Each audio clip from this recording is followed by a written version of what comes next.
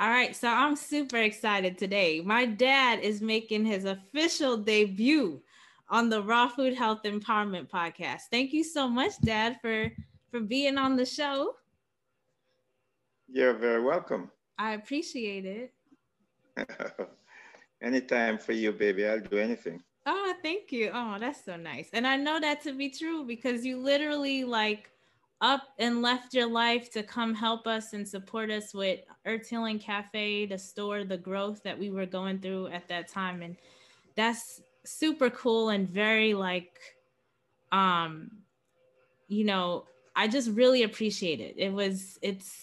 It's not many people would do that. And I look back at all of what you've done since I've been around, because that's really what we're doing on this podcast is shedding some light on how you were able to build before I came to the scene, so that, when I came on board, I had a pretty comfortable childhood. But just looking at some of the moves that you were making is very inspirational. And I completely understand now as an adult, as an early 30 something, what you were trying to achieve, what the goal was, and seeing the moves that you were making. And so I just feel very much inspired and thankful and grateful to have had you as a dad, to have you as a dad, and a mentor showing me what generational wealth building is all about, and diligent work ethic and all of that. So if you could kind of explain to me. So I was on a podcast recently talking about um wealth building and how, wealth, health is wealth, and all of that, and the connections, where I feel like I got stuck, were the details basically before I was born, right? Right. Because I think I kind of understand what was going on as when I was a child, but I don't know. Do you, like, you listen to the episode?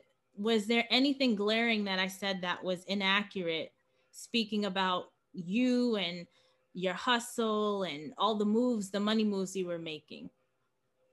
Well, there were some little inaccuracies, yes. However, it's a topic that we have never sat down and discussed in length for you to understand how the whole process went. Yeah. The thing is that you just observe it from outside and you watch us move forward with what we were doing. And at the time, you weren't at the place where you could have understand the whole process of what we were trying to achieve. Because your mom and myself, we are very two ambitious people. And I think that's what attracted me to your mom and your mom to me. We were one of those young people during that the 70s, I would say, or the 70s and the 80s, uh, trying uh, to realize the American dream. And so without any formal training, we just went by in instinct to do what we think was best, and how we felt about whatever we were doing, which we were very passionate or whatever we were doing, and that helped to propel us to the place where we were before you came aboard. Um, and so that's where some of those things we have never gone over the topic of these things as a family sitting down. So but some of the things you had correct, you had correct. But in terms of coming here, we let's put it this way. Your mom and myself, and your mom could speak more to about her situation. She and I have listened to some of the things she said. She wasn't really a poor person in Jamaica because they had land, they had the agriculture, they had a lot of different things. However, they maintain just a normal life. It wasn't a celebrity type life, and they wanted better. Now, the same thing was with me. I came up from seven siblings, and you were born and raised in Kingston, I was born and raised in Kingston. which is like concrete jungle in Jamaica, basically. Well, Kingston, Jamaica. People term it as concrete jungle, but I mean, I wouldn't. Uh, I wouldn't. You know, claim it in that way. I would. That's not how I would express it, because it had a little bit of city life, and because actually where I was born, yes, in Kingston, but I grew up in St. Andrew. And St. Andrew is a little suburb outside of the city, which is where most people who are middle class upper people would live. Mm-hmm. And so forth. But yeah, in every area you have poor and middle class and wealthy. So you had land space, and you have city place where you probably would you see a lot of you'd see projects and all those things, but it's not, I wouldn't say claim it. People call it concrete jungle. There's just a terminology they give it because there's more city. If you're in the city, let's put it this way, you have to buy mostly everything to eat. If you are in the country parts, like where your mom is from, you don't necessarily have to go to you could eat off the fruit, the trees. There's so much fruits to eat. You just go and pick it, mangoes, so much different things. It's free access. So you don't really, in the city, you basically have to have money in your pocket to go to the stores to buy some of these things, So that's how it was. But basically, that's so would you, like, your childhood, what was that like? Like, what was your living situation like, and like, how did you manage to even get to this country? Okay, good, very good question. I was in the Jamaica Defense Force, and I joined the Jamaica Defense Force at an early age. I would say at 18 years old. And I spent some 6 years in the Jamaica Defense Force. While I was there, I enjoyed a very good life because it was the government who was paying for my living experience. And I traveled a lot. I went to school abroad. I met all different types of people. You went to school abroad where? In England. Oh, to college? No, I went to a military school in Chichester. Oh, okay. I spent 1 year in Chichester as a military police.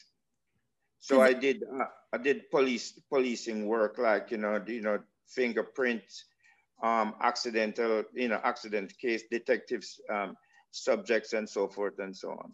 Because at the time, England was still had Jamaica as a colony at the time? Well, Jamaica had just became an independent nation.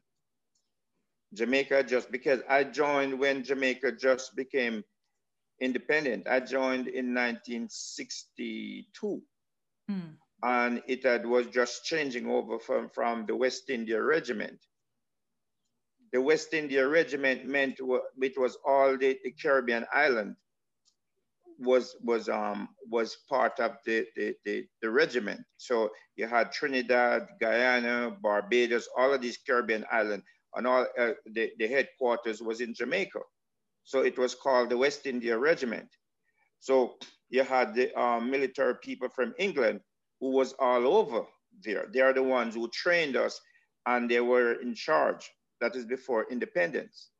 Once independence came into being, they had to leave to go back to their country. So position within the army start to become vacant. Mm-hmm. And so the people who was in the military during that time, they got promoted and so forth. So I went in as a new person, new trainee going in just in the time when, before the changeover. See, so I was the first training division that took place during the independence. So by the time Jamaica got independence, we were the ones who you will see advertised on the screen and with all the ceremonial parades and all the stuff. So that was weird. So that's 62. Mm-hmm. And then in 1968, I left Jamaica and came to America. In 68. So when I came to America, I was living a good life in Jamaica. I didn't have to leave Jamaica to come up because I was very much independent. Getting, I mean, an yearly salary. I get 30 days vacation. I get medical benefits free, all of those things. But it was a choice I made to leave the military to get back into civilian life. I made that, and I made that because of, I think that was a path that I think I had to, because the military life is not such an easy life, you know, it's a life that you have to live under. Everything is command, and everything, if you disobey orders, there's consequences and all of that stuff. But it's a good life. But you just have to abide by the rules and guide them. But it's a healthy life. It's a good life. You meet lots of different people, and it gives you discipline.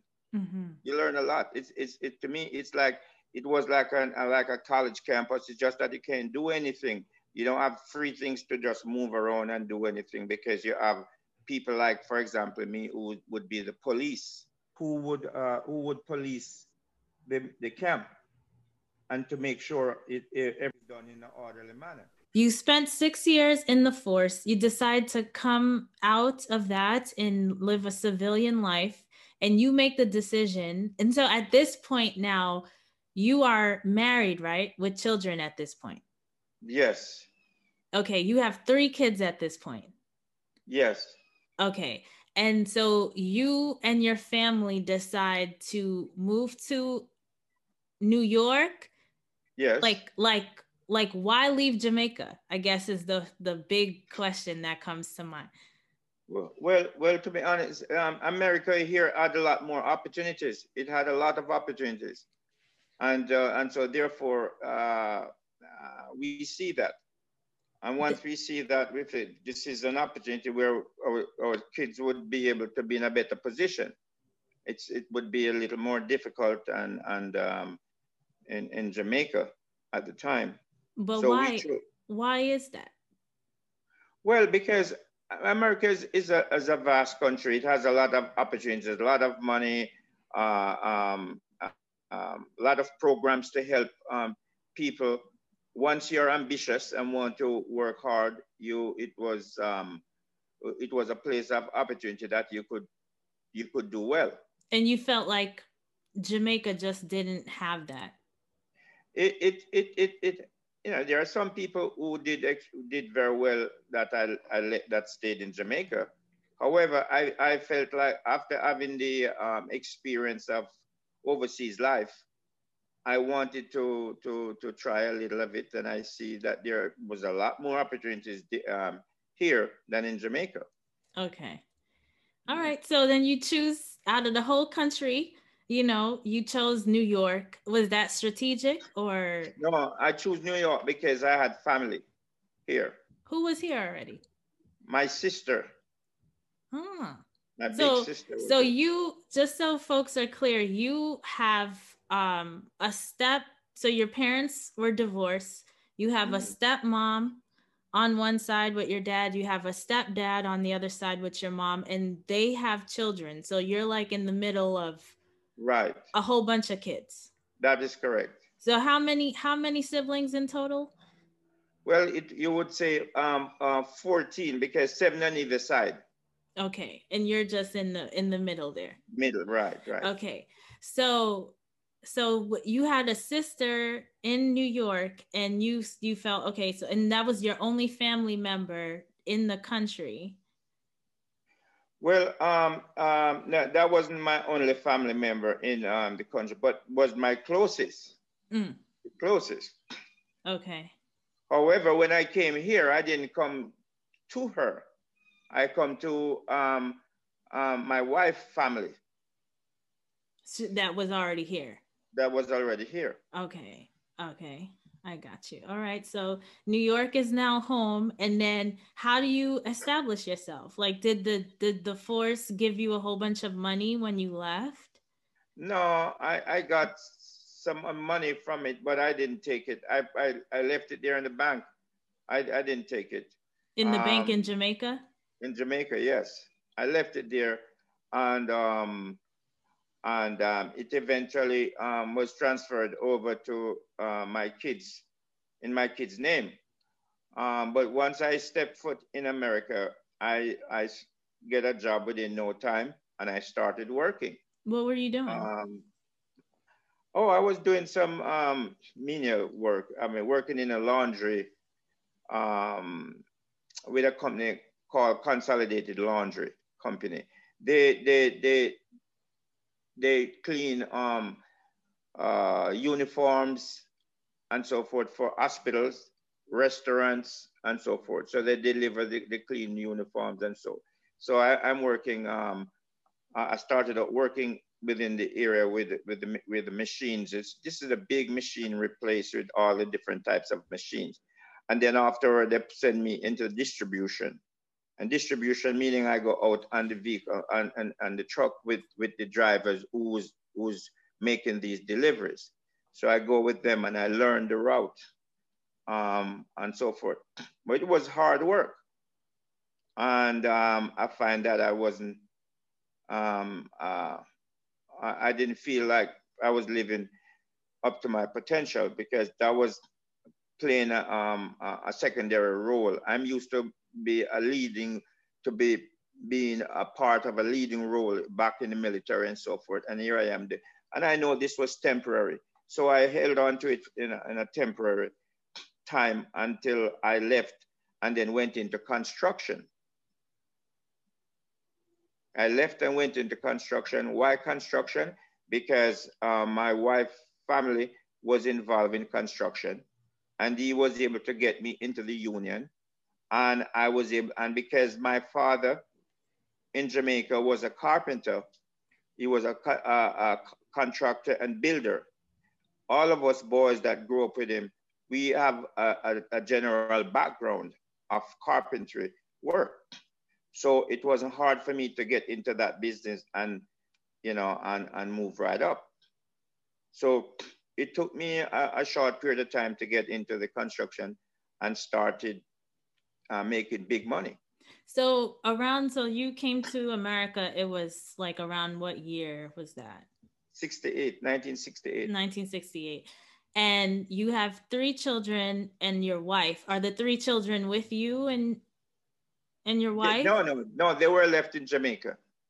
Oh, so you're just here by yourself. Right. Okay. So how are you living? Like, are you living in an apartment, in a house, like Yes, apartment. by yourself? No, I was staying with my uncle-in-law. Oh, okay. Okay, I I was I see. was staying with them first before I was able to rent an apartment. I stayed with them for about a month, and then I got an apartment. And then at what point did your children and your wife come over? No, they were. She was already here because she was the one who made the entrance first. She was already here, so the children came after. After we were able to purchase the first house, I didn't want to bring them here to live into to apartment buildings. I didn't like the settings into into some of the areas of the community, Mm-hmm. and I decided that I'm not going to bring them until I'm able to buy a house. Mm. There's And so much I want to ask you about this that I don't know if we'll even be able to cover it today on this episode. Just like the whole process of coming to America, because you know, racism in Jamaica and America is very different. And 68, you talking about, you know, the whole civil rights movement, all this stuff is going on, right? Um, and being able to come in here as an immigrant 30 days, being able to buy a home, like how long did it take you before you were able to get a home even? Okay, within I would say 2 years, 2 years tops, because I spent a good while in the construction, and then after construction, I start to go to school. So we're so While I was in the construction, I started going to school. for for going to school for what? Well, no, at the time I started school, I was concentrating and thinking of my childhood dream was to become an engineer, a mechanical engineer. But after going to different school, I went all the way back down to high school. Uh, when I say go back all the way back, I remember I graduated in Jamaica already from high school, but I came here and I went to high school, Jamaica High School in Queens, and I did my high school equivalency. Okay. And then after doing my high school equivalency, then I left and then went to Nassau Community College. To get your bachelor's degree? No, that would be associate degree. It's a 2-year college. Okay. And after that, and that takes me, after I did that at Nassau Community College, while I'm still, no, I'm not in construction anymore. I'm working with a snack food company in sales. Mm-hmm. Mm-hmm. In sales. So while you're doing all of this, your children, so your children didn't see you for 2 years? No. They come up every holiday. They come up. Okay. They would come up with their grandmother every holiday and spend the summer here and then go back. And so they were living in Jamaica with their grandparents? Right, with their grandma, yeah, their grandparents. I see. And how old were they at the time? They came here when they were 6 and 7. Oh, so they were pretty young during Yes. that transition period. Yeah. I see. Okay. I see. So okay, so you guys you're working for the snack food company doing sales. You go into school with the intention to become a mechanical engineer. Okay. At that time, yes. But then from there, I realized that this was making things a little bit complicated, because I'm learning so much into sales. Mm-hmm. Because the company I'm working with, they did a lot of training, and I'm learning a lot, and then going to school, some of the subject I'm doing and so forth. And that's where I decided to make a change. After I got my associate degree, I decided to make a change, Mm-hmm. and go into business administration. I see. And take advantage of basically where you are right now and just kind of get to where you want to go as quickly as possible. Exactly. Okay. So I want to understand buying a home. Like, what do you think was like the biggest thing for you on that journey, being able to buy a home? Because that's a big deal for folks when they come to this country, or even anyone, you know, that's the American dream. You want to own a home. So like, what do you think was like the major factor for you being able to do that? Okay, the major thing was about managing your money, and part of managing your money was meant saving, because you had to have a good amount of money as a down payment. And my job, I made good money from the construction. I made excellent money, because I mean, what I was making during that time, it's hard to, I mean, to compare it with today. But if you see what construction people make all $50 and $60 an hour right now. Back then, when if you're making $20 an hour, that's a lot of money. $15, that's a lot of money. And Mm-hmm. then in addition to that, I just didn't stick with one job. I did two jobs. I work a full-time job and I do a part-time job. What was your part-time job? My part-time job was at the time, my first part-time, okay, no, what I did, for example, while I was in sales, my first part-time job was working with a chain of supermarket as a front-end manager, meaning I'm in charge of the cashiers. So I had to learn the cashier from the floor, learn the cashier, work and so forth. I worked with a company called Pathmark at the time. Mm. And I worked there. And so I had money coming in from there and then my regular job. And then after that, I decided that I have enough knowledge about setting up a business. So I went and I set up a business, a construction business. So while I was working, I have a construction business going on. So I would leave my work sometimes and then go in the evening and go to that work job and then work with the job. And so while I was there, some of the people who was working for me eventually leave and then go out on their own. And then after that, after I closed that job, I had a car service. A car service is like, you know what a car service is? Where you like repair the cars, No, or no, you pick people up? Where you pick people up. It's like an Uber service. So I had that car service going. I had people working there. So you had all these different business ventures. Were they running simultaneously, or you would just start, stop? Like, how was that? Some of them stop. Like, for example, the constructions one start and then I end it. And then I go into the car service business.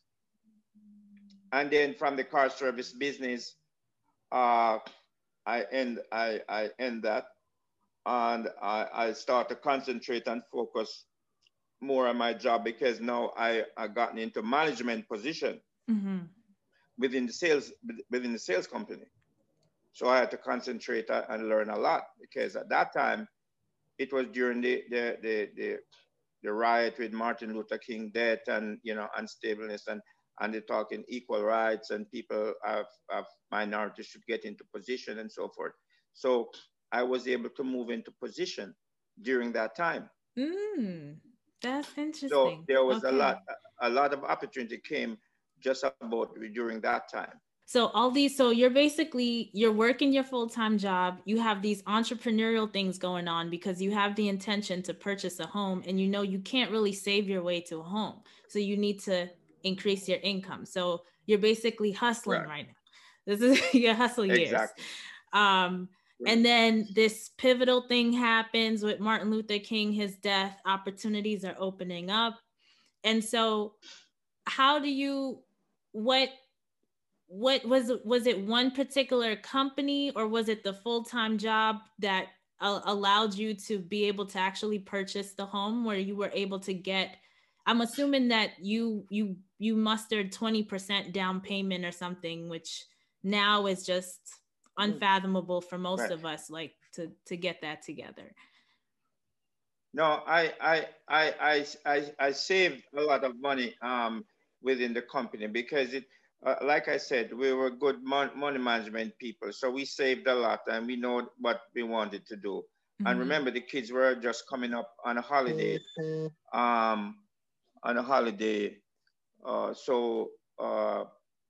after a while, when it's time for them to go back, they would cry and they didn't want to leave. And so we knew we had to get something fast, because, we had to get them here. Because we couldn't leave that on their grandparents to, raising them. So we did what we had to do. But I was making a very good income during that time, because I'm making income from both sides, from the main job and the part-time job. And But the beauty about the part-time job eventually is that after a while, that part-time job is that I own the company doing the part-time job. So I wouldn't have to work there. I just go there and make sure I have somebody managing it. I go there and make sure things is going good. And then then I have to come home and then I go to school. School, I got to take the children into school, do all the different things that a father would do, a parent would do. That's after they had already come up at that point. Right, exactly. Yeah. But this was a plan that was put in place, and we just worked towards the plan. So how many hours would you say you slept a night? Oh no, you didn't get enough sleep, but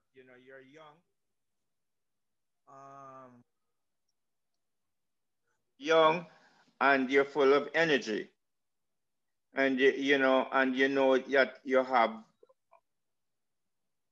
have a goal in mind.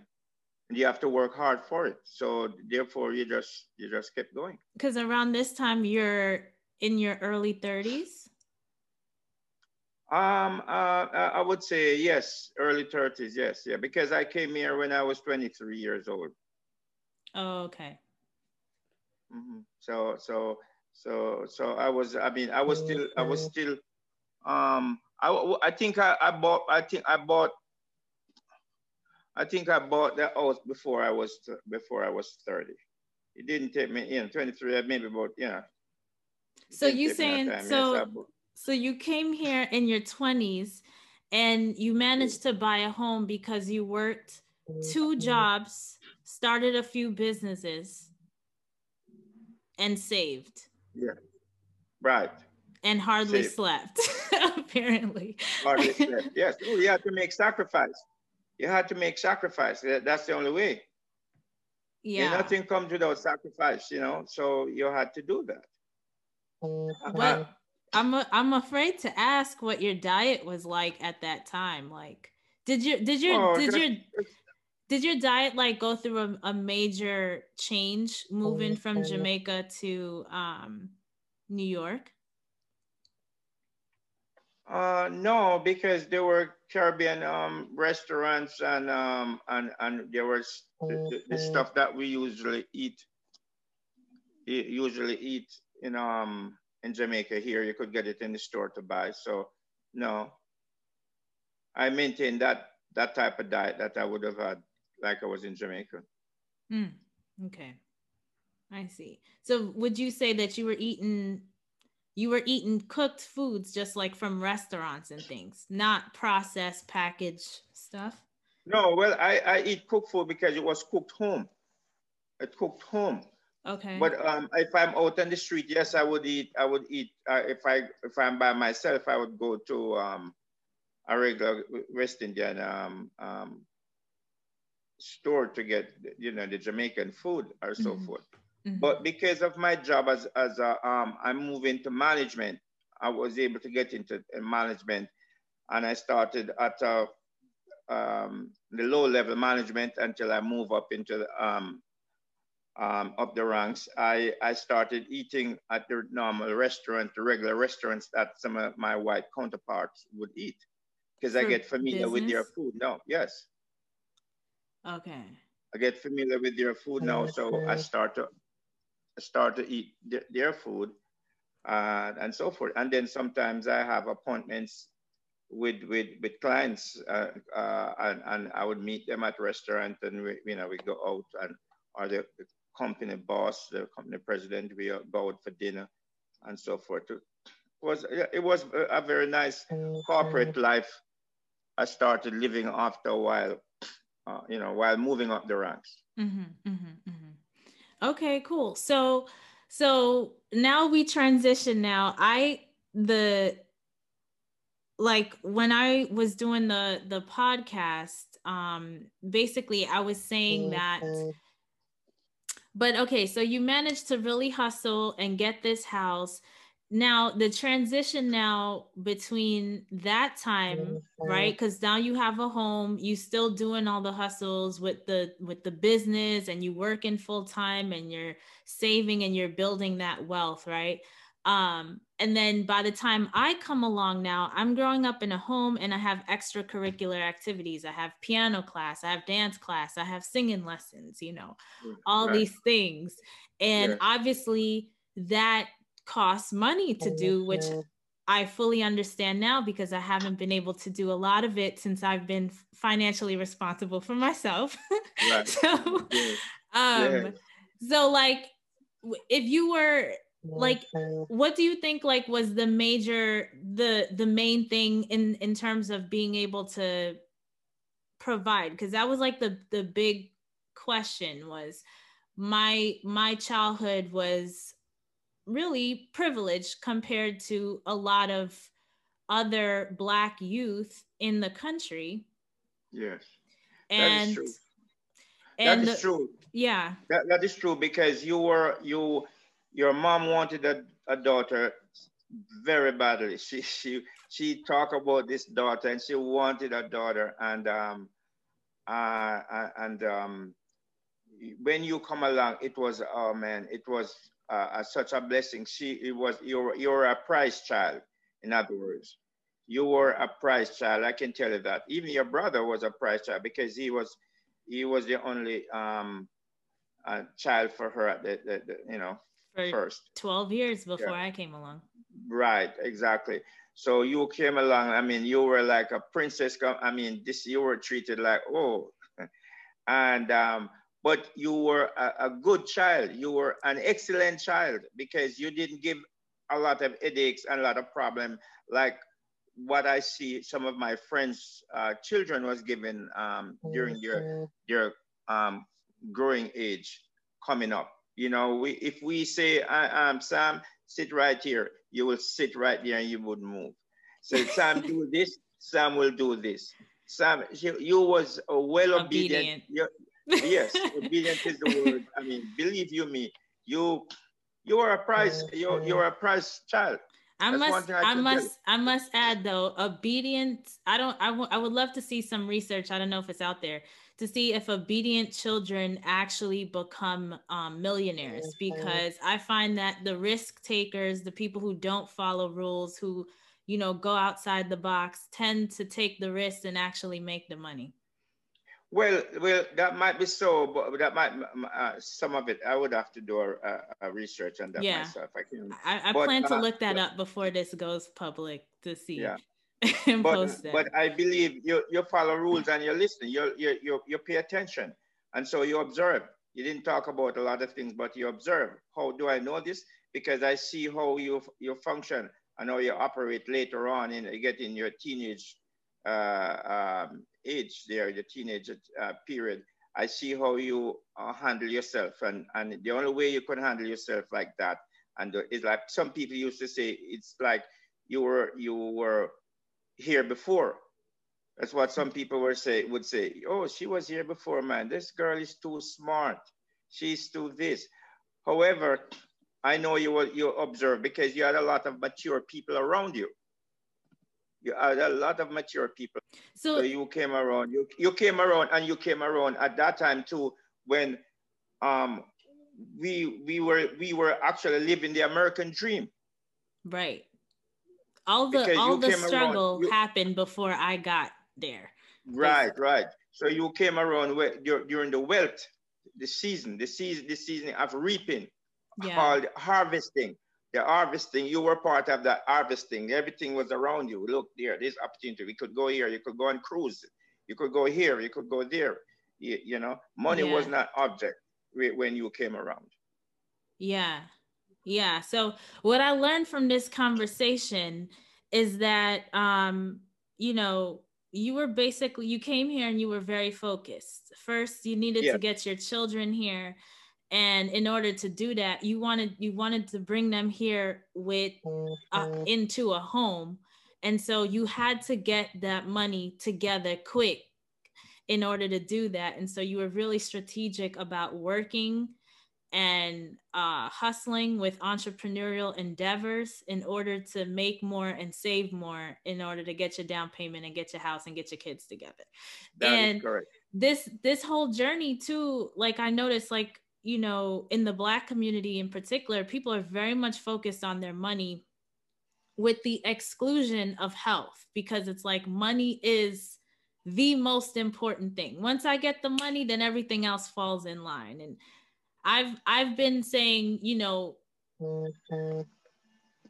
why wait till you have the money? Because you don't really have to do that. And then once you get the money, you're only going to end up spending all of it on medical bills because you didn't take care of your health. But also, this conversation is shedding a light on different perspectives because because we did an episode about Maslow's hierarchy of needs. And so if folks are feeling like they don't have their basic needs met, something like healthy foods or something that's not an emergency, and the money feels like an emergency, you know, they're only going to be looking at the emergency, you know?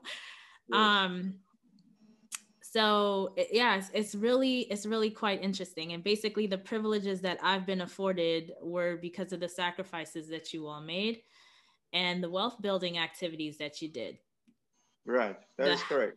The home, the savings, and the entrepreneurial endeavors. Mindset, yes, endeavors, yes. That's what got us to the place where we are today. So your experience, you have experience of your two parents' ownership of a business, starting from the beginning and moving it up to a certain level.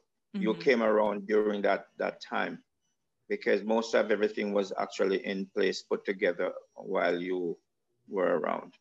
Yeah. And the only thing that put a little dampen onto the whole process was when the economy crashed in 2008. Mm-hmm.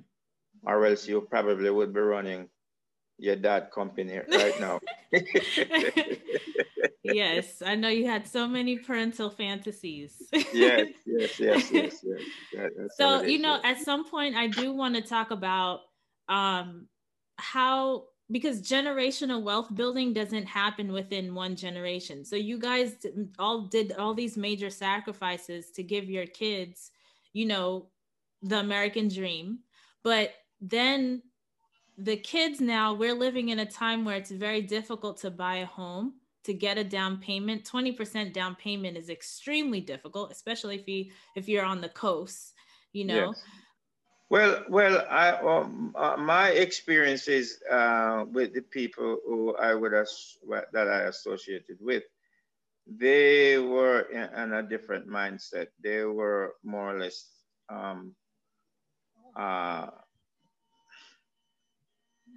their goals were to get an education and to move up the ladder also.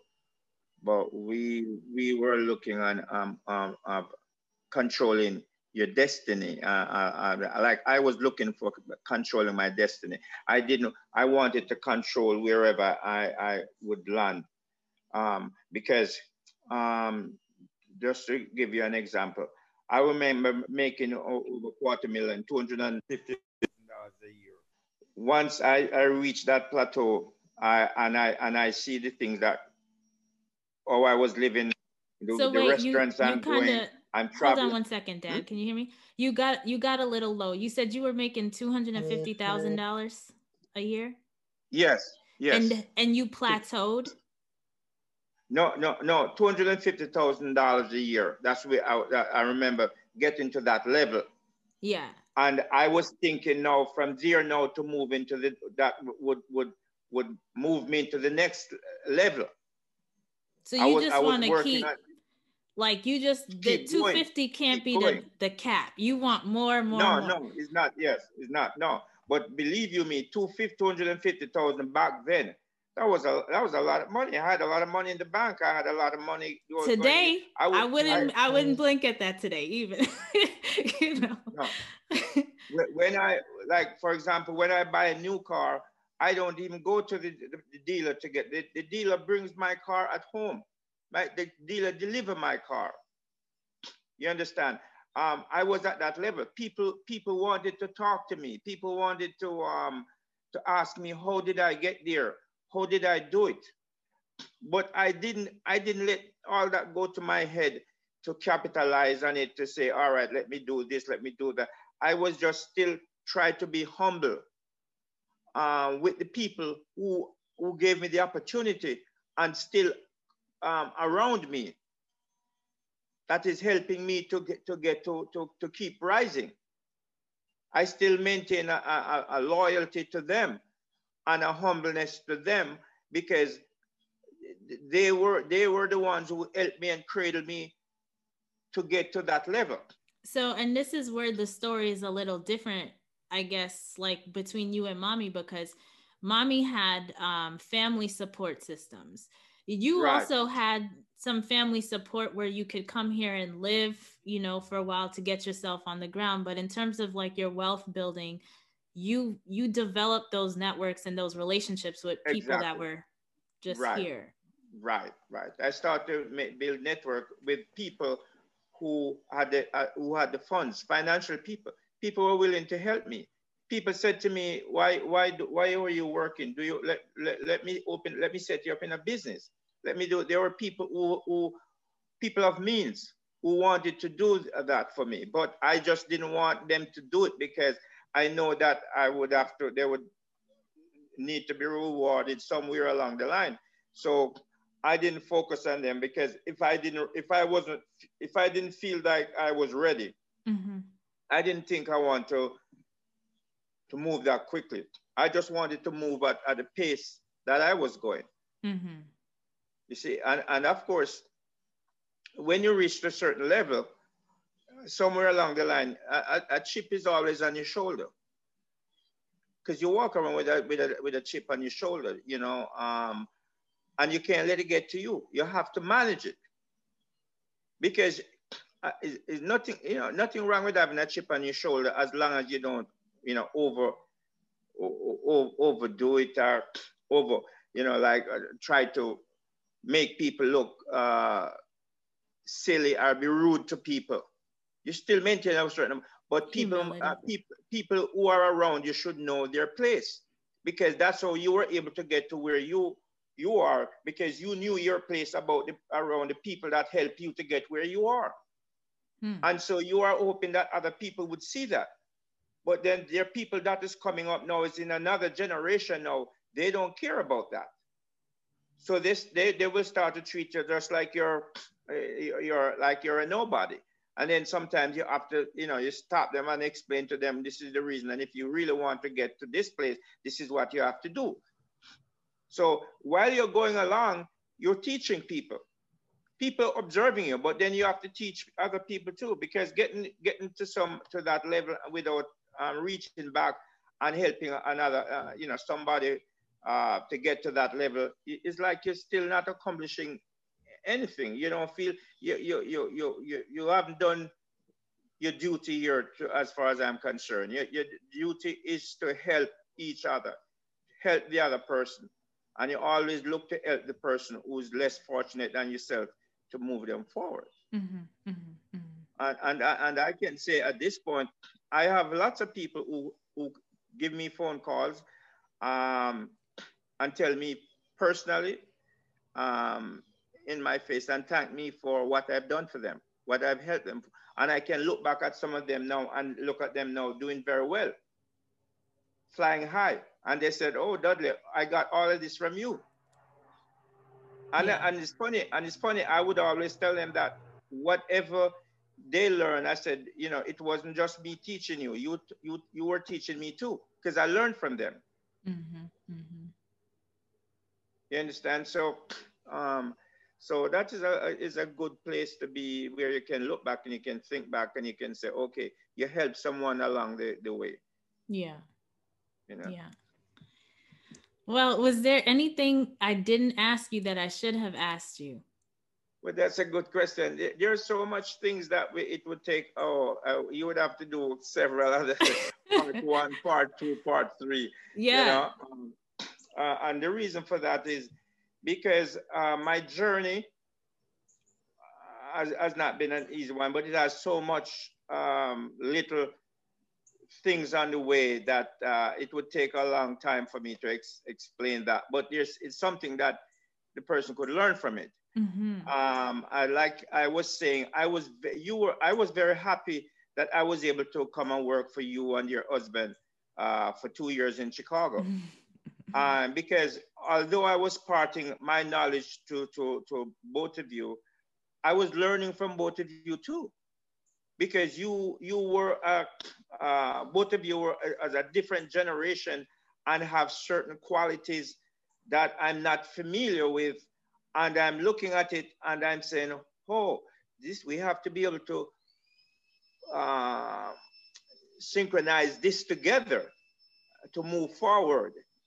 Because I might be seeing things this way and you seeing this way, and we both have a point. But how do we make it work? We have to come. It's like Republican and Democrat. We have to find a way to make it work. Now, and I'll post in the show notes to this episode the book that I'm reading on mindset by Carol Dweck, The Growth Mindset versus a Fixed Mindset. Yeah. Because the only way you can accomplish what you and mommy have accomplished is with a growth mindset. That, you know, that you're living in the land of abundance. There's lots of opportunity. It is possible for you to achieve what you want to achieve. You will have to make some sacrifices, you know, that type of thing, as opposed to like, it's not going to happen for me. I'm Black. There's racism. And I cannot achieve because of XYZ, you know? No, that will not get you anywhere. No.